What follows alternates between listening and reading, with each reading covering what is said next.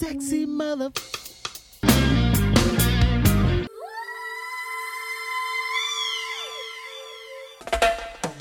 S to the S.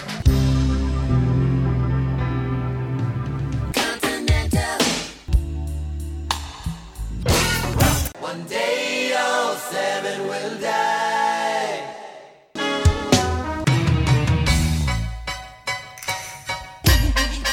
Hello, welcome to Prince Track by Track. I'm your host Darren, and today we're going to be talking about Damn You, and that is the letter U from Symbol. And that is a symbol that no one can pronounce. Recorded in January 1992 at Paisley Park. The strings were added by Claire Fisher in February 1992 at Ocean Way. And it was released on the 13th of October 1992. On the track we have Prince and the MPG.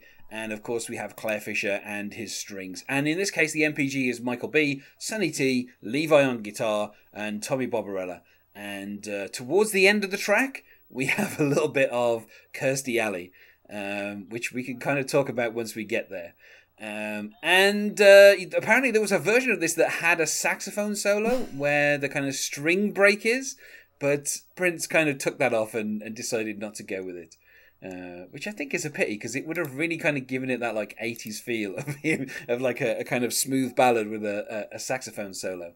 The song is 4 minutes 24, though in reality those last 20 seconds are just a segue that leads into Arrogance. And joining me to talk about it is Gina Radcliffe. Hello, Gina. Hello, Darren. And for the genre, I feel like we can say ballad, and it pretty much kind of is. It's very much a smooth jam. It actually sounds at least 10 years earlier. I would not have guessed 1992 for this song. It sounded very early 80s to me. I think maybe that's the Claire Fisher strings, because obviously Claire Fisher worked a lot with Prince during from like 85 through to like 88, and so I guess that kind of makes it feel a little bit more kind of like mid 80s than you know you would think it is. Particularly, I mean, I would say that the strings themselves feel kind of very like, I don't know, like a film score. Like it feels like it's something that's meant to be accompanying some kind of scene in a film, basically. Like a love scene. Like for some reason I kept thinking of, and this is horrible to say, I kept thinking of Johnny and Lisa's love scene in The Room. Right. Okay. All right. Yeah. I mean, I guess. But yeah, I mean, like the strings themselves. I mean, not to say that they're kind of like generic or anything, but they do feel a little bit kind of like. They're all kind of about the idea of kind of these two people, which obviously Prince. I'm guessing at this point this song is aimed at Maite. Mm-hmm. The fact that it's a ballad, when you actually get down into the lyrics, some of it's like I don't think it's really kind of ballad lyrics. There is a video as well that kind of accompanies this, because a number of the songs from this this album. In the kind of I don't know what to call it, the VHS that accompanied it, mm-hmm. Which was called 3 Chains of Gold. You had a number of kind of different videos that were done for each of the songs, and for some they had like a very kind of like they were either like in studios, or there was one where Prince and Maite are wandering around in Egypt. So there's two kind of very distinct videos. And for this one, it's basically Prince on a stool, wearing his very high-waisted trousers and a very long white tie over a shirt, kind of just singing the song. And then you have like little bits and pieces where you see Maite sitting in the crowd watching Prince singing, and then I mean, actually, it's a really nice kind of video for the band, because when you've got the guitar solo, you have Levi featured, you've got a little bit of Tommy Barbarella, you start off with the an overhead shot of Michael B on the drums, so it's quite a nice little showcase. And Prince does the thing that a lot of kind of boy bands at the time would do if they started on stools, which is partway through the song he stands up, and that's like a big move in the video, is for him just to stand up, like he really means it, what he's singing about. He's just overcome with the emotion and power of his music. Yeah, and he has to stand up and get rid of the stool, and just to kind of emphasize how into the song he is. He does it. I mean, he doesn't do like a ton of dancing. He does like a little bit where he like kicks his microphone and it kind of like bounces back to him. which is one of my favorite kind of Prince moves. Because he had a mic stand specially made that had like a little weight in the bass, so that whenever he kicked it, it would always come back to the standing position. But yeah, so I mean, in terms of the video, it's very kind of like sedate. Like there's not a great deal happening in it. There's a few little camera moves and stuff. But the song itself is sedate as well. It's a very kind of slow tempo ballad. Mm-hmm. And it starts actually with like a little kind of I wouldn't say like a fanfare, but a little bit of a build up. And in the video you have Michael B kind of doing a little drum roll, and then we start with Prince just singing "Damn You, You're So Fine," which, I mean, let's put it like this: if you're Maite, I think that's kind of what you want to hear from your prospective husband at the time. Yeah, it's very he's swoony. Singing directly at you. Yeah. In fact, I'd say that, like, obviously, Prince doesn't have the voice of a crooner, but it does kind of feel like it's a little bit in that kind of mode, doesn't it?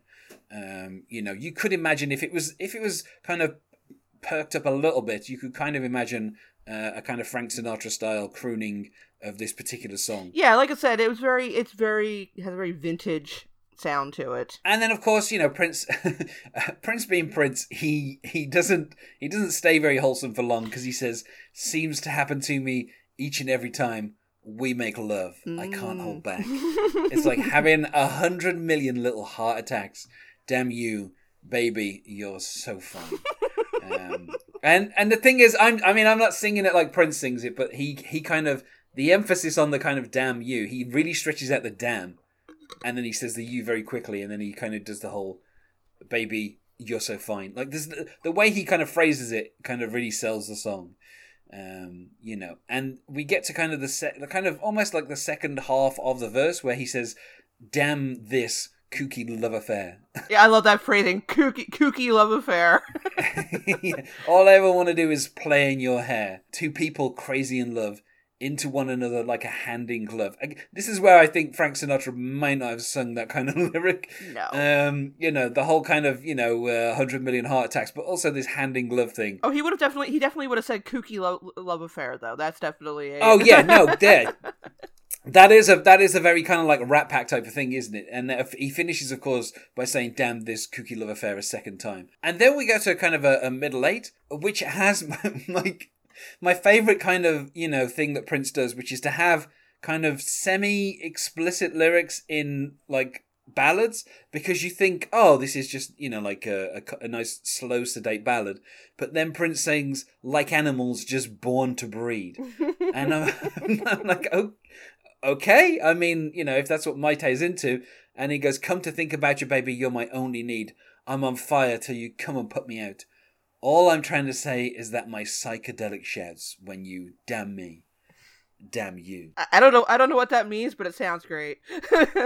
Yeah. And I think as well, this whole, something that Prince, when in some of his ballads, what he really does, and this was true of a lot of the stuff on like Sign the Times or Love Sexy, when he's like specifically addressing someone, let's say when he's talking to his muse through song, he does have this thing of kind of having these very specific phrases. And so the fact that he's saying to Maite, "You're so fine," and then, he's describing their love as, like a hand in glove, and saying that, "I'm on fire till you come and put me out." Like, this is not like a generic kind of thing. This is clearly aimed at one person. And, obviously Prince, he feels so strongly about Maite that, he feels like he's on fire, and this is something that he also did with some of the songs that he wrote for Susanna, where there's a level of intimacy where you feel like this is probably something that he says when they're in bed. Is, when he's trying to say, "All I'm trying to say is that my psychedelic shouts." And I'm almost certain Maite's like, "Yeah, okay, all right, okay, Prince, I guess." That sounds cool, I guess. And then, of course, we get the repeat of the kind of almost the chorus from earlier when he talks about, when we're making love, I can't hold back.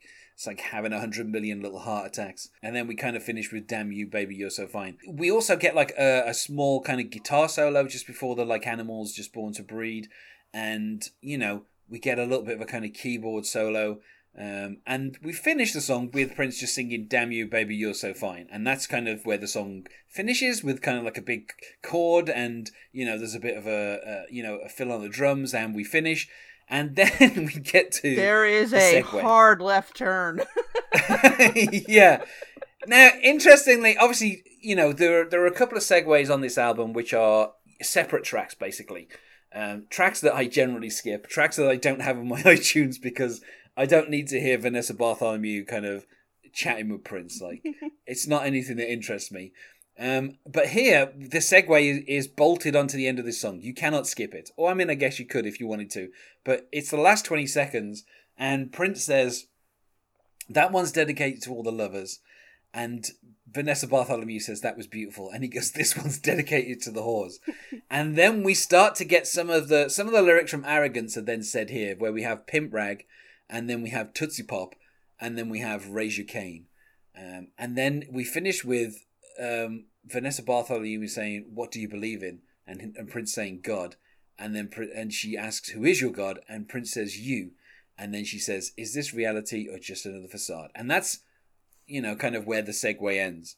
But yeah, it is a really kind of, from this sedate ballad that's, clearly Prince, singing to Maite, we then do kind of turn into this very kind of, it's so weird because, the kind of the plot of the album, which has, Prince pursuing Maite, though Maite is playing an Egyptian princess and Prince is playing, I don't know, somebody else, the story can be seen in a lot of the videos that are on 3 Chains of Gold, which are now on the Prince YouTube channel for, your convenience.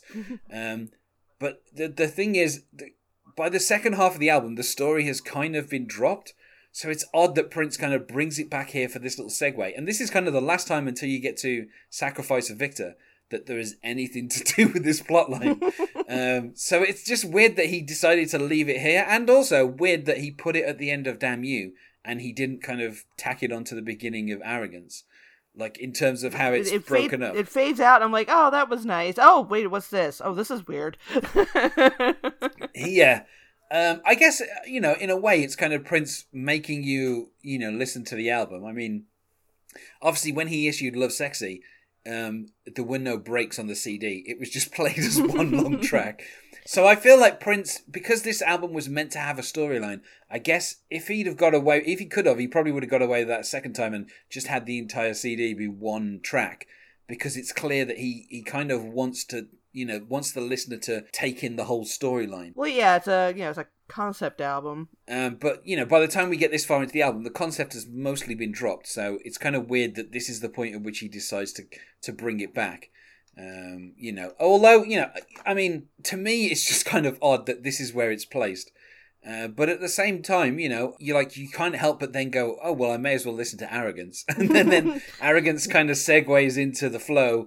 And then when the flow finishes, you're on to Seven. So you're like, oh, well, Seven's a great song. I'll listen to that. And so it does kind of, as a listener, it does kind of make you think, oh, well, I may as well just keep listening. I'm here. I might as well just keep going. No point in skipping. So if that was what Prince was trying to do, then I'm guessing he kind of succeeded there. The song itself, obviously, I feel like, in terms of like Prince ballads, it's really one of the kind of less substantial, because it's only really, it's got like two kind of small verses, but they're kind of in with the chorus, and it doesn't, like, there are, the whole like animals born to breed, that's a memorable line, and the kind of psychedelic shouts, but I don't feel, other than him kind of telling Maite that she's so fine, I don't think this is really kind of saying that much. Yeah, this is something he could have written in a card to her.